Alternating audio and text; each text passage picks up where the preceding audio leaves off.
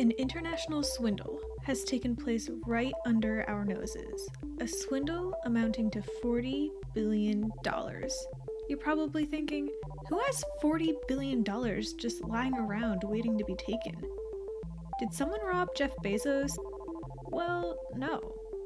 This isn't a story of a wealthy person or institution getting their wallet nabbed, but just the opposite. This colossal theft has taken billions of dollars away from millions of people of very little means. Welcome to Purchase Powered, a current affairs podcast that exposes cases of inhumanity in our global supply chains. Here, we will learn about the latest and greatest abuses of workers' rights across the globe, and how we as consumers are connected to these issues. Today is December 2nd, 2020. On the onset of the pandemic, a large collection of major retailers, anticipating declines in demand, canceled around $40 billion worth of orders from garment suppliers, and, like true Karens, outright refused to pay anything for the orders. Those cancellations are a big deal because of the way the garment ordering process is structured. Factories take on all the upfront costs of manufacturing garments. They usually purchase the materials, assemble the garment, and ship the orders before the brands even pay a penny. Most of the $40 billion worth of cancellations were ordered months before the pandemic began and were complete or near complete. Other brands demanded steep discounts on orders that had already arrived in their ports. As a result of the canceled orders, factories were in debt and couldn't afford to pay workers for hours that they had already put in. This resulted disastrously for the workers already making next to nothing, driving many deeper into poverty as factories shut down and billions of dollars of wages remained unpaid. Salaries were slashed. But not all news is bad news. For every car crash news story, there is an equal but opposite puppy video. Retailers have confronted sustained rebuke on the part of garment workers, unions, consumers, and advocacy organizations. And the protests of these groups have created a profound material impact. Of the $40 billion in canceled orders, the efforts of these activists have recovered around $22 billion, meaning that some of the retailers did ultimately pay for these orders as a result of the protests. This constitutes a major, but still only partial success for garment workers. There are still a large host of major retailers with deep pockets refusing to support their most vulnerable workers. The pandemic hasn't been cake city for garment workers. Already some of the lowest paid workers globally, the garment workers facing unpaid wages, lost jobs, or reduced wages because of the canceled orders are confronting even greater housing insecurity and food insecurity. Sampa Akhtar is a 30-year-old garment worker in Bangladesh. She earns $95 a month sewing jeans 12 hours a day. She shared with NPR, quote, "My factory was shut down for 6 weeks. I fell behind on rent. I couldn't pay for my brother's medical bills. I'm very scared and vulnerable. It's not only me. All my coworkers are in the same position." She worries that her factory might close again, explaining, "I'll die of hunger before I die of the virus." Only around half of garment workers, recently surveyed in Bangladesh, India, and Cambodia, could afford sufficient food. Reduced pay isn't helping. 756 apparel factories in Bangladesh failed to pay June salaries to their workers. The pandemic has bludgeoned populations that could not afford to have savings or cover all basic necessities even before the pandemic. Why would brands cancel orders, fully aware that they were unleashing living hell demons upon thousands of already underpaid workers, knowing that their suppliers couldn't handle this hit, and that they were perpetuating systems of poverty? Long story short, human rights and the containment of living hell demons aren't always at the top of the corporate priority list.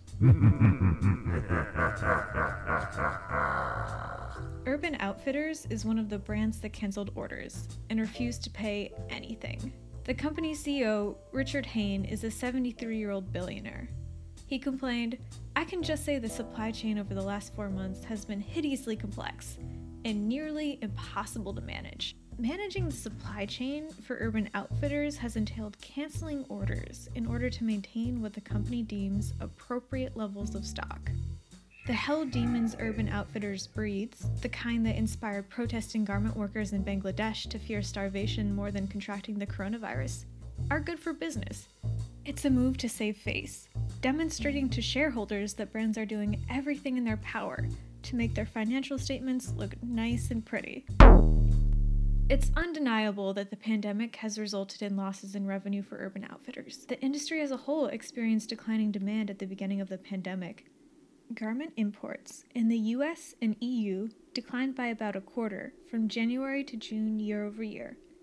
But that's no justification for the measures that Urban Outfitters and other retailers have taken to ease the blow. Urban Outfitters is cheating the system and finding loopholes to transfer its losses further down the supply chain to its manufacturers, and robbing some of the world's most underpaid workers of much needed income. Urban Outfitters has already allocated funds in the budget for those orders, funds they promised manufacturers. If the company pays for its orders, yes, it will marginally affect profit for the quarter, but the company isn't in danger of shutting down, and Richard Haynes and his associates won't go hungry. What right does Urban Outfitters have to cancel its orders without paying a dime? Well, like many other brands, they invoked force majeure, which is a clause in contracts that allows parties to break the contract due to unforeseen or extraordinary circumstances, often in the form of a natural disaster. Urban Outfitters also invented excuses to not pay, such as insisting that the color was wrong or that they wanted a different shade. Not very mature for a 44-year-old business.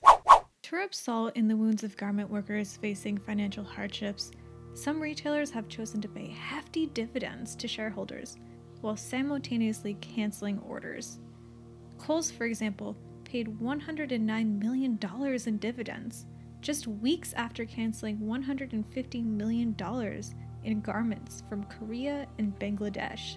A pregnant woman, Hasina, fired from a factory manufacturing for Kohl's, shared this about her experience. "They fired me in the same way they fired my other pregnant colleague. They did not pay us our wages, compensation, or benefit, which I was owed after 6 years working there. The factory told us brands have canceled or suspended goods that were ready to deliver." Hasina's situation is unfortunate, but shareholders deserve a nice $109 million pat on the back for, already having money. Under Kohl's supply chain management guidebook, they claim that they have a zero-tolerance policy for non-payment of wages. They will supposedly terminate business with suppliers who fail to pay wages. Under their terms of engagement, they state, "We are committed to respecting human rights across our activities and operations. We hold ourselves to high ethical standards to create a positive social impact, and we expect the same from our business partners." Their commitment to respecting human rights is like a New Year's resolution to go to the gym every day.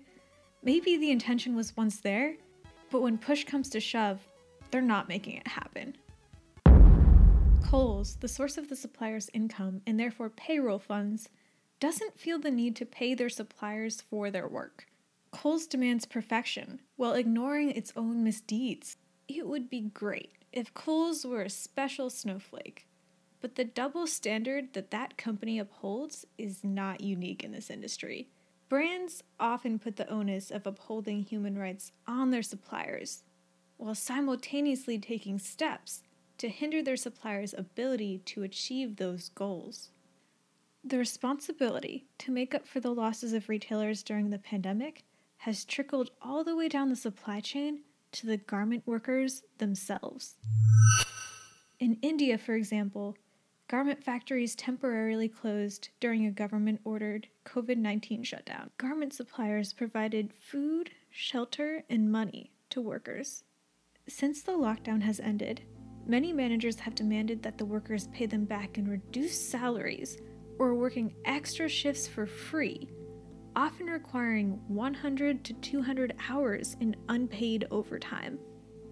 Mahesh Gajera, program manager with a labor rights charity, explains, "They thought their employers were providing humanitarian relief during the crisis, and no one was told they would have to compensate for every meal and the money given when factories were closed."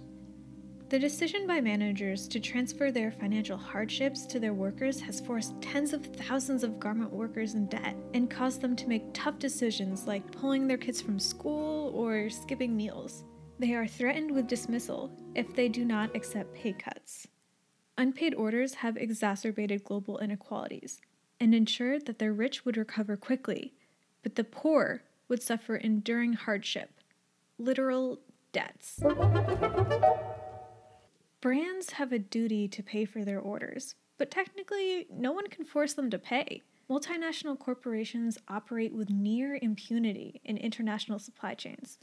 They are robbers without cops. And for that reason, it's an incredible feat that so many big brands decided to change their course of action and pay for canceled orders as a result of consumer and advocacy demand. Again, $22 billion of orders have been recovered through this method.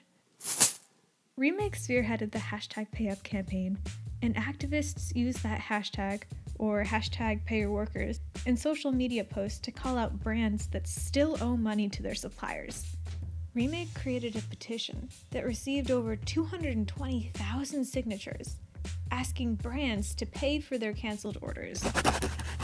They have since closed that petition to create a second one with a more comprehensive demand for retailers to engage in ethical sourcing practices. The link to that newer petition is included in the description of this episode. You will also find a link to a list of companies that have yet to pay for their canceled orders. This list is updated regularly.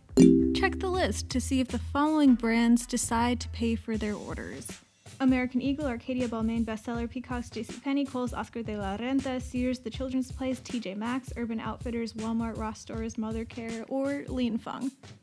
If you want to get involved, you can sign the Remake petition or spread the word using the PayUp hashtag. If you hate social media, cause who doesn't just a little, tell your friends about brands that don't deserve their support until the orders are paid in full. You could also support organizations like the Workers' Rights Consortium, Remake, the Business and Human Rights Resource Center, and the Clean Clothes Campaign, which all keep tabs on brands, as well as campaign for workers' rights. Let's not reward big brands for pulling a reverse Robin Hood, stealing from the poor to give to the rich.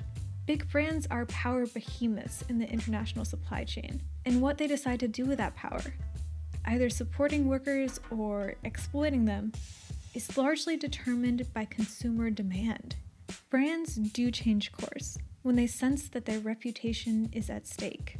At the end of the day, large retailers don't make their own clothes, and they are in essence marketing companies. Image is everything. Let's demand that brands take action. If consumers don't care, neither do those brands. So let's make our priorities clear. Workers' rights are human rights, regardless of how low one falls in the supply chain.